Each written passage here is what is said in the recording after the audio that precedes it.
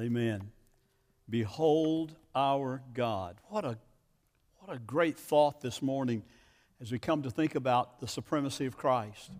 And indeed to think about what it means when I say Christ alone, or what Paul means when he says Christ alone. If you were with us last week, you know that we looked at the first verses 9 through 14 of this first chapter of Colossians, and just looked at the Apostle Paul's prayer for the church at Colossae. We knew that it was a church that he did not start. Probably Epaphras had started it, and now Epaphras has brought Paul word of what's going on in Colossae and how the church is maturing and growing. But he also brought him word that there were some problems there. It brings me great comfort to know that it's not just the 21st century church that has problems. Even the early church did, the first church. There were always things going on that had to be dealt with. And the Apostle Paul is doing that in a very gentle and very caring way here, but nonetheless, he wants to attack those problems head on. You see, there were people in the church there at Colossae who were saying, Jesus is important. Jesus is of utmost importance. Matter of fact, Jesus is supreme, they would say. But at the same time, they would say, you must trust Jesus, but you also must get a deeper knowledge. These were known as the Gnostics. You have to have a deeper knowledge of things. You'll go into a deeper life as you begin to do our rituals and go through our rites and begin to believe things that we teach you that are totally contrary to and totally outside of the bounds of the gospel and the truth that was once delivered to them through the Apostle Paul, through Epaphras, as they started that church. So people are being confused. They were being confused about what in the world is it that Christianity really is, and who in the world is Jesus really? And so Paul wants to address that in the passage we're going to look at today, starting in verse 15. But last week I talked about that prayer and how it affects our Christian walk, and how it affects, or how the supremacy of Christ affects our prayer life. And Paul prayed first, but always pointing to the fact of Christ's supremacy. Always showing that that's where he was going, to come back to this again and help them to understand. Verses 12 and really 13 and 14 sort of served as a bridge, if you will, between the prayer Paul prayed for them and the discussion of the supremacy and the preeminence of Christ. It's kind of a bridge verse. In those two verses, he just simply talks about what Christ has done for every believer. And man, has he done something phenomenal and something that is great. He says there in verses 13 and 14 that he's delivered us from the dominion of darkness. What is the dominion of darkness? Well, it's walking in darkness. It's living in darkness. It's walking in the realm of the one who rules the darkness, and that is Satan, the enemy, the one who tempted in the very beginning and caused the fall that brought about all the sin into the world. We were in Adam, and in our natural state, we were in darkness. And we did not know God. We could not know God of our own innate ability. And so Jesus comes along, and by his power, he delivers us out of the realm of darkness, out of the domain of darkness, into the kingdom of his beloved Son. At other places, Paul talks about, he delivered us out of darkness into light. He gave us understanding. He gave us enlightenment that we might see who Christ is and see what the Christian life is. And so we have those two verses. He delivered us from dominion of darkness and transferred us to the kingdom of light, the kingdom of Christ. And then secondly, he says, he has redeemed us, bought us back, paid the price that had to be paid in the cross, by the cross, and through the cross, that we might be redeemed or bought back. That's a tongue twister. Bought back. And in doing that, Paul says, in redeeming us, he has brought about the forgiveness of our sins. We are forgiven. And we dealt with that just briefly at the end of the sermon last week. What a glorious truth that is, that our sins, past, present, and future, our sins that blocked our relationship with God have been forgiven. And then beyond that, as we'll see later in this book, we have been clothed in his righteousness. We have been clothed in the righteousness of the Lord Jesus Christ. So when God looks at us, he doesn't remember our sins. He doesn't remember them against us. But he sees us through the eyes and in the eyes of his beloved Son, the Lord Jesus Christ, who Paul points us to in this passage this morning. If you will, hear the word of the Lord from Colossians chapter 1, verses 15 through 20. Paul writes, "He is the image of the invisible God, the firstborn of all creation. For by him all things were created, in heaven and on earth, visible and invisible, whether thrones or dominions or rulers or authorities, all things were created through him and for him. And he is before all things, and in him all things hold together. And he is the head of the body, the church. He is the beginning, the firstborn from the dead, that in everything he might be preeminent. For in him all the fullness of God was pleased to dwell. And through him to reconcile to himself all things, whether on earth or in heaven, making peace by the blood of his cross." This is the Word of God. Thanks be to God. I want you to see something as we make this transition into talking about the preeminence of Christ, the supremacy of Christ. And I want you to think about it in terms of that early church in Colossae, as well as the 21st century church in America and indeed around the world. The big question Paul is wanting the Colossian Christians and wanting you and me to confront this morning is this question: who is Jesus? Now, I want you to think about that. Who do you think Jesus is?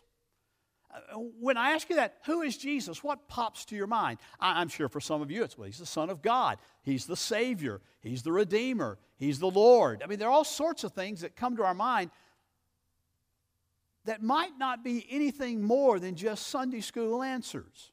What do I mean by a Sunday school answer?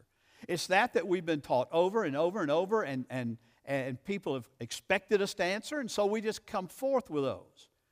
But I want you to think about that question a little more in depth this morning, if you would. Who do you think Jesus is? Who is this one who made claims when he walked on the face of the earth to be the very Son of God, to be God incarnate? The one who could say, the Father and I are one. God and I are one. If you've seen me, you've seen the Father. Who in the world is Jesus? Jesus thought that was a pretty good, important question. That one time in Caesarea Philippi, he asked his disciples that. I remember back in 2016 when I went to Israel and for the first time ever and was traveling around the countryside looking at the various sites where Jesus was. And we came to Caesarea Philippi. And I'd always just thought about, well, Jesus was walking around Galilee and here was Caesarea Philippi. And so they walked out and they said, well, here's a good place. Let me ask you a question. Right outside the city gates, perhaps, even of Jerusalem. But when we traveled to Caesarea Philippi, we got on a bus and we traveled over an hour on a bus to get to Caesarea Philippi. When we got there, we saw all of these various shrines that had been unearthed by archaeologists. There were shrines to all sorts of gods, all sorts of images, all sorts of idols were all around that place. And we talked about the various gods that were there. And then we went down into a little garden, and one of the men on our trip had the opportunity to do the devotional there, and he went to Matthew chapter 16, where Jesus asked his disciples that question: who do men say that I am? You know, you're out and about, or the countryside disciples, you're going and getting food and other things for us. What are you hearing? What's the word on the street as to who I am? Now remember, they're sitting in Caesarea Philippi surrounded by all sorts of false gods, all sorts of idols. And they began to answer him. They said, well, some say you're John the Baptist, and others say you're Elijah, and some say you're Jeremiah, or one of the other prophets. You know, they got all sorts of ideas about who you are. And he said, well, that's true. And you know, as we look around our culture today, if you ask many people, who was or who is Jesus Christ? Some might answer you and say, well, he's a figment of imagination. He never even existed. Well, that's kind of hard to really hold on to if you study history at all, because he's mentioned throughout quite a few of the writings of the early Jewish writers, not Christian writers. And they talk about him being worshipped as a god by some people that even after they crucified him. And so, but today some will say, well, I just don't even believe Jesus existed. I think the early church got together and made that up. Well, we dealt with that on Easter just a little bit, so I won't go back to that. They say, well, others say you're John the Baptist. Today, others say, well, he's certainly a prophet of some sort. He certainly ought to be put on the same level with other prophets that are recognized by other religions. Why, he's a great prophet. That's what they were saying in Jesus' day too. John the Baptist, Jeremiah, Elijah, one of those. Others were saying in Jesus' day, well, he's a teacher. And boy, what a teacher he is. He brings great moral truths to light that many have forgotten or many never knew. He's a great moral teacher. And today, people will say, well, I believe Jesus' teachings are true. You'll hear it quoted by politicians, and you'll hear it quoted by unbelievers alike who say, you know, I believe that Jesus said, love your neighbor as yourself. And that's the part of the Scripture that they center on. Or do unto others as you would have them do unto you, the golden rule. You know, those are great moral teachings of Jesus. Sometimes they even throw in some that aren't there, like God helps those who help themselves. And that's not anywhere in Scripture, by the way, but in our world they'll say, oh, Jesus certainly taught that, didn't he? No, he didn't. Truth is, our culture is confused as many in Jesus' day and many in Paul's day with exactly who Jesus is. But I contend to you this morning that is the most important question that you will ever ask. That is the most important question that you will ever answer in your life. Who is Jesus Christ? And it's a question we all have to face. I remember one of my favorite quotes of C.S. Lewis.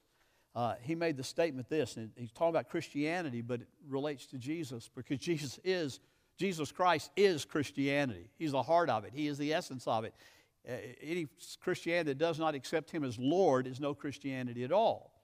But Lewis said this. He said, Christianity, if false, is of no importance. The Apostle Paul said that in 1 Corinthians 15, talking about the resurrection. He said, listen, if Jesus is not raised from the dead, if that's all a hoax, then we're wasting our time talking about Him. We're believing in vain, and our preaching is in vain, and our lives are in vain. And Lewis said, if Christianity is false, it is of no importance whatsoever. We're wasting our time. He said, but if it's true, it is of infinite importance. It is of importance beyond anything we can imagine because it doesn't just affect our life here, but it affects our lives for all eternity. And that's why the people who say, well, you know, if you follow Jesus now, even if it's not true, you haven't lost anything. If you follow Jesus now and it's not true, you've lost everything. There is nothing to gain. Because believing in Christ, believing in Christianity, believing in Him is of infinite importance. Lewis concluded that quote by saying this, the only thing it cannot be is moderately important. If Christianity is false, it's of no importance. If Christianity is true, it is of infinite importance. The only thing we cannot say is that it's just moderately important. It's either not or it is. There's no middle ground there. And Paul wanted the Colossian Christians to realize that when he comes to this passage. It's amazing that you can almost parallel the 6 verses we read here. The first 3, 15 through 17, you find just kind of talking about and having phrases that you find in 18 through 20. You find things like He is, and firstborn, and by Him, and for Him, and in Him, and on the heaven and earth. All these things kind of parallel because he's talking about Christ really in 2 dimensions there, in 2 ways there, to show His supremacy and to show His exclusivity. This is what Paul says. He says, He, that is Christ, the Redeemer, the one who has transferred us into the kingdom of His beloved Son, this one, Jesus, who brought forgiveness of sins, is the image of the invisible God. He is the image, Paul says, of the invisible God. In verse 18, he says, He is the head of the body. 2 He is there. And both of those, I want you to understand, are in the emphatic when Paul says it. This could easily be translated, He and He alone is the image of the invisible God. There is no other image bearer of the completeness of the image of God that he talks about later, having the fullness dwelling within him. He alone is the image of the invisible God. Now, what does that mean when we talk about the image of the invisible God? Does that mean that in a crass literalist way we look at the person of Jesus in the flesh, embodied, and we say, well, that's what God looks like, even though he's a spirit in heaven? No. Image there doesn't necessarily mean that. It is the exact representation. It could also be translated, he's the exact manifestation.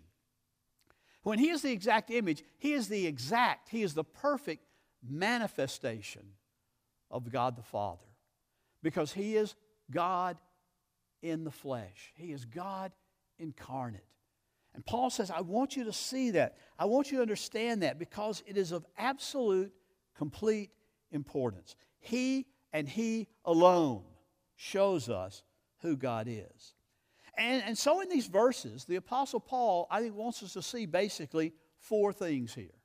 And he wants to see what Lewis is talking about, that Christ and Christianity are of infinite and ultimate and complete importance above everything else.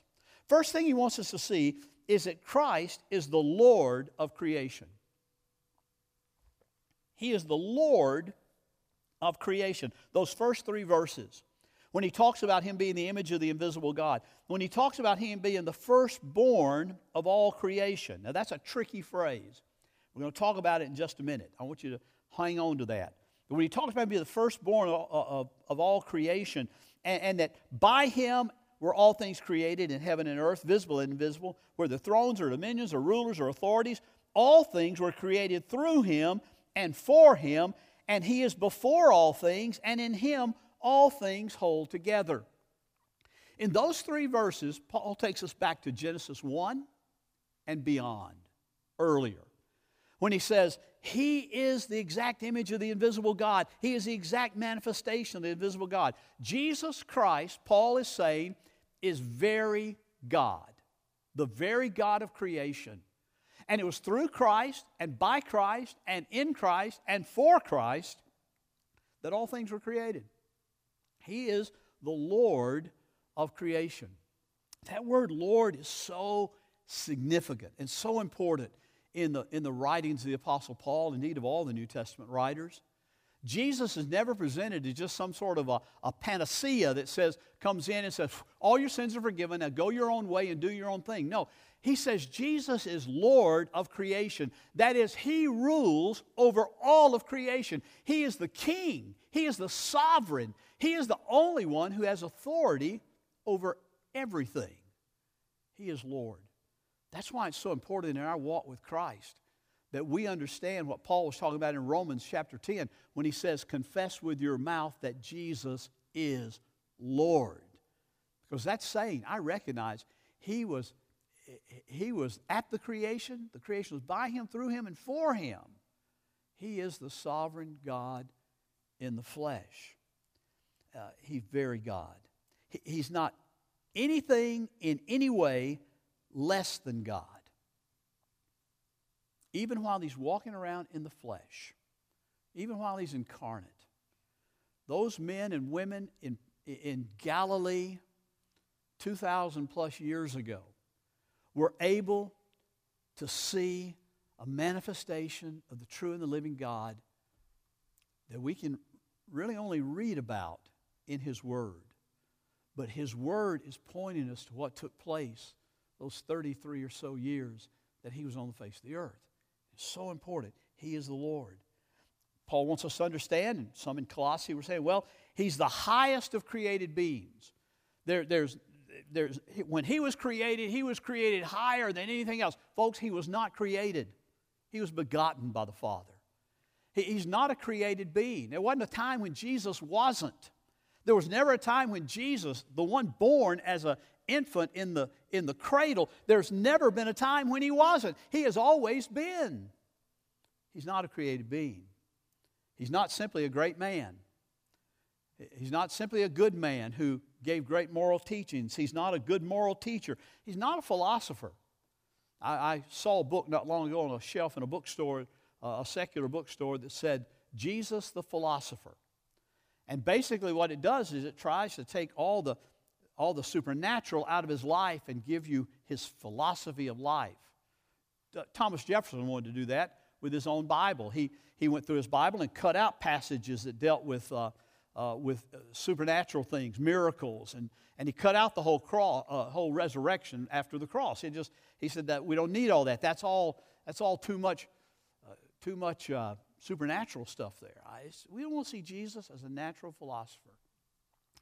Well, I think you can find great philosophy in the teachings of Jesus, but it's subordinate to who he is. He's not a prophet, although he is a prophet, but he's not just a prophet. And he's not anything else other than very God. He is the God of all creation. He is the God of everything that there is. And Paul is laying that out in those first 3 verses. He is the Lord of creation. And I love how he ends that in verse 17. He is before all things. That's his pre-incarnation existence for all of eternity. He's before all things. But in that last phrase, in him all things hold together. In him all things hold together. He not only created it, but he sustains it. If Jesus were to take his hands off of this world, you think the pandemic of coronavirus is bad? That's a cupcake compared to what would happen. If he takes his hand off, the molecules, the atoms would just totally separate and go their own way. We would just totally disintegrate. He created it, and by his power and by his grace, he holds all things together. Now, folks, that's something that's true for every single person on the face of this planet. That's something that's true whether you acknowledge it or not. You know, there's a lot of talk about, well, people just need to come and make Jesus Lord. You can't make Jesus Lord. He is Lord. You can submit to his lordship. You can bow before his throne. You can acknowledge that he is who he says he is, but you can't make him anything but what he is. You can't make him anything because he is who he is. And he's the King. He's the God of creation. So Paul says, I want you to see Jesus as the Lord of creation. And then in verse 18, he kind of shifts gears just a little bit, but he keeps the same thought. He says, we know that he's Lord of creation and the sustainer of creation, but I want you to see, you who have put your trust and your faith in Jesus Christ, that he's Lord of the church.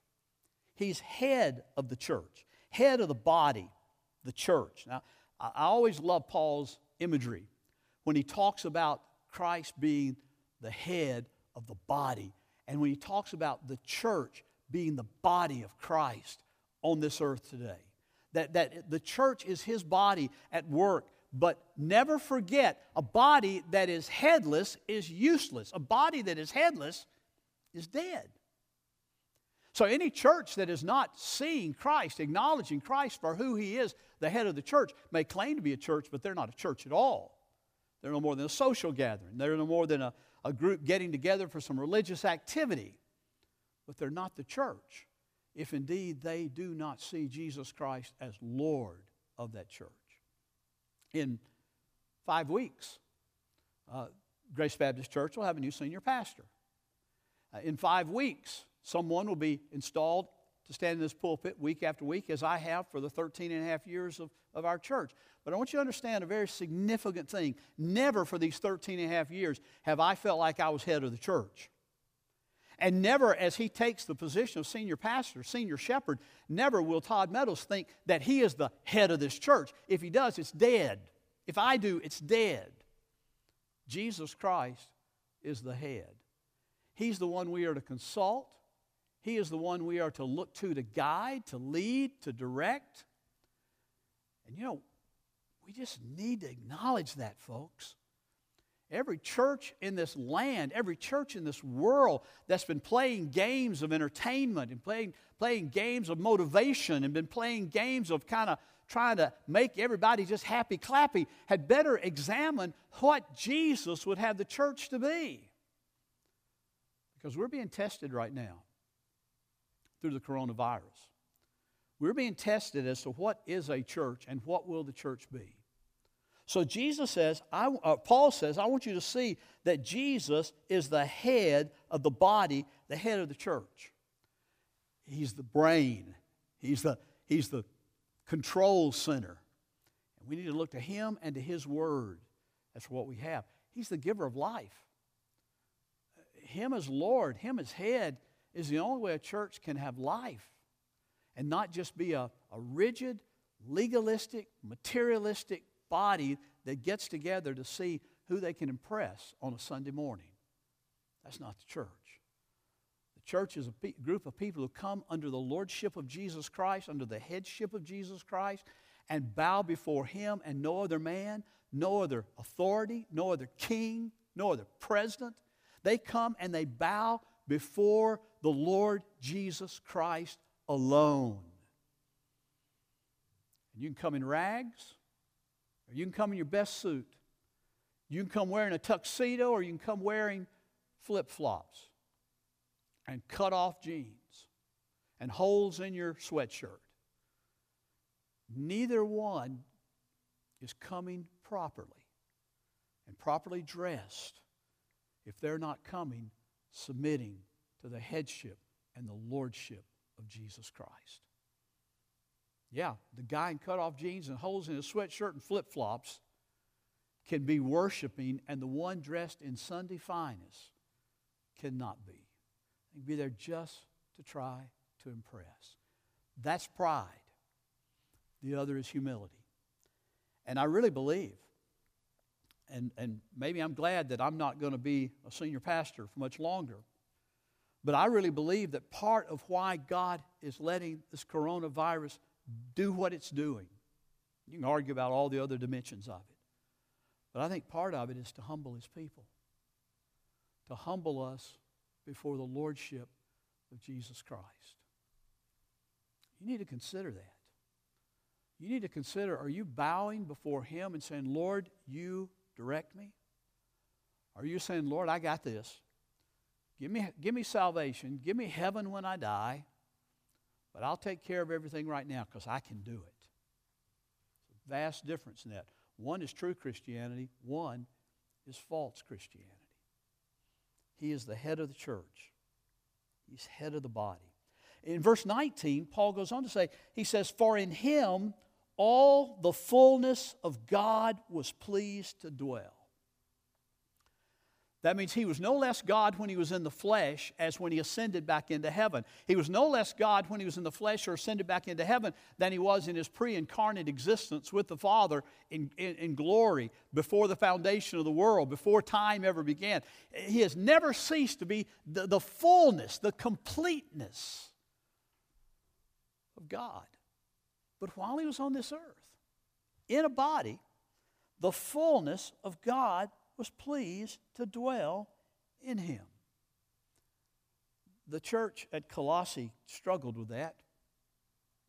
And they wanted to say, well, sure, He was fully God when He was pre-incarnate, and surely now that He's ascended, He's back in glory, back in heaven, He's fully God. But while He was here, folks, if He were not fully God while He was in the flesh, the cross would have no significance. None whatsoever. In Him dwelled the fullness of God. That's why Paul, to the Corinthian Christians, he says, look to the face of Jesus. We're looking in the face of Jesus. Now, think about that for a minute. He's not saying that in the 3 years He's on the earth.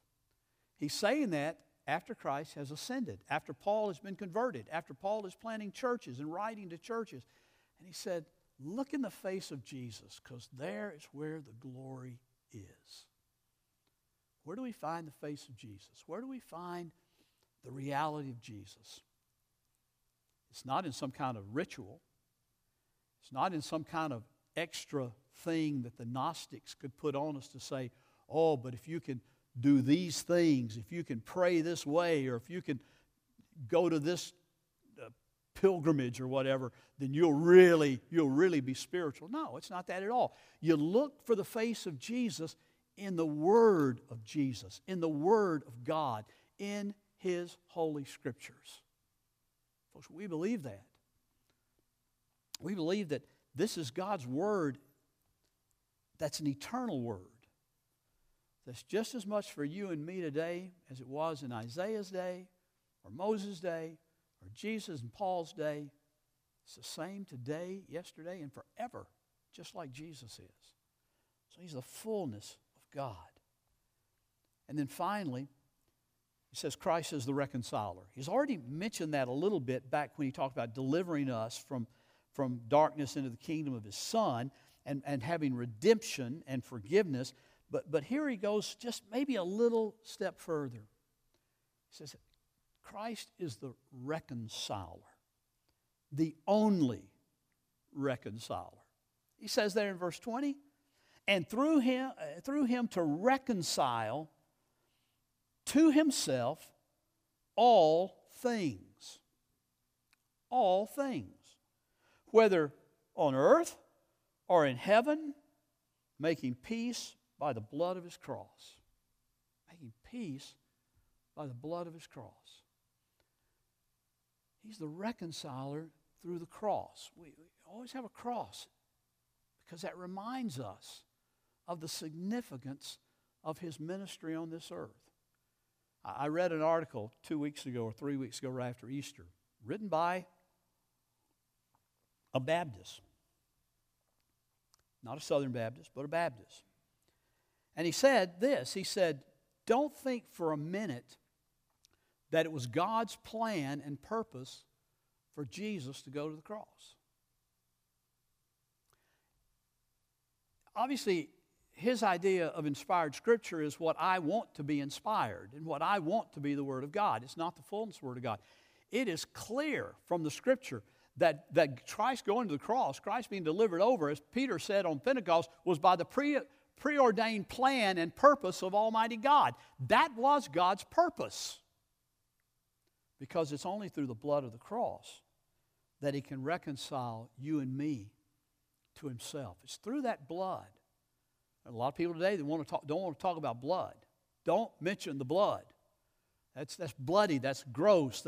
We don't like to think about it. If we go by and see somebody bleeding, we turn away from them because it's uneasy. I've got a child who, even when she would cut herself as a child, she would cut herself and boom, she'd hit the floor. Didn't like blood. But there is no Christianity apart from the blood of Christ. There is no Christianity apart from the fact that He has made peace, reconciling to Himself all things by the blood of His cross. It was horrible on that cross. His blood was shed on that cross. But the thing about the cross that makes it so horrible and so difficult is that on that cross, He bore our sins. Just like Isaiah said in Isaiah 53. He bore our sins. He bore our iniquities in His own body for our forgiveness. And so for the church to understand the great truth that He is the head of the body, that He is the fullness of God, that He is the reconciler of all things and all men and women everywhere who trust in Him to Himself. What a glorious truth that is. And He does the work of salvation. We don't save ourselves. He does that work of salvation. One of my favorite songs, contemporary songs, we've sung several of my favorites today. One of my favorite contemporary songs is one that Andrew Peterson ends the Resurrection Letters Volume 1 with. And the title of it is All Things Together. And basically he's just singing Colossians 1:15 through 20. If you have you obviously have the internet if you're watching this morning because you're not here with us. But I would encourage you to go to YouTube and just search Andrew Peterson, All Things Together, because he takes these verses, and this is what he says. I won't sing it for you. I'll spare you that. But he says, He is the image of the invisible God, the firstborn of creation. By Him all things were created in heaven and earth, seen and unseen, rulers and dominions and powers and kings. And then the chorus says, He holds all things together. Yes, He holds all things. all things together. Then he ends that by saying, He made peace. By the blood of His cross, He made peace. And you say, well, Bill, wait a minute. You just read his song, and that's also the scripture you just read. That's exactly right. That's a great singing of scripture. We ought to be singing more scripture. Because you know what?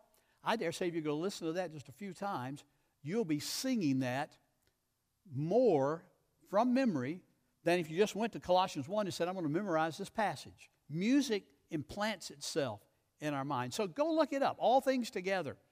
Listen to it and worship with it, even after we go off the air this morning. Folks, the thing we have to remember as Grace Baptist Church, the thing we have to remember as believers is that Jesus Christ is preeminent. That means He's number one. He holds the first place in all things. He is Lord, He is King, He is Savior, He is Redeemer, He is Reconciler, He is all these things. But above everything else, He is Lord. Lord of creation, Lord of the church, Lord of every believer that puts their trust in Him and submits to the lordship of Jesus Christ. And it's Christ alone. We sang a few weeks ago that great contemporary hymn, In Christ Alone. That's what Paul is emphasizing right here. It is in Christ alone. You won't find Christ, you won't find God, you won't find a relationship in ritual and in religious activity. You will find life, you will find hope, you will find peace, you will find redemption, you will find forgiveness of sins in Christ alone. In Christ alone. He and He alone, Paul says, is the image of the invisible God. Would you pray with me? Let's pray together.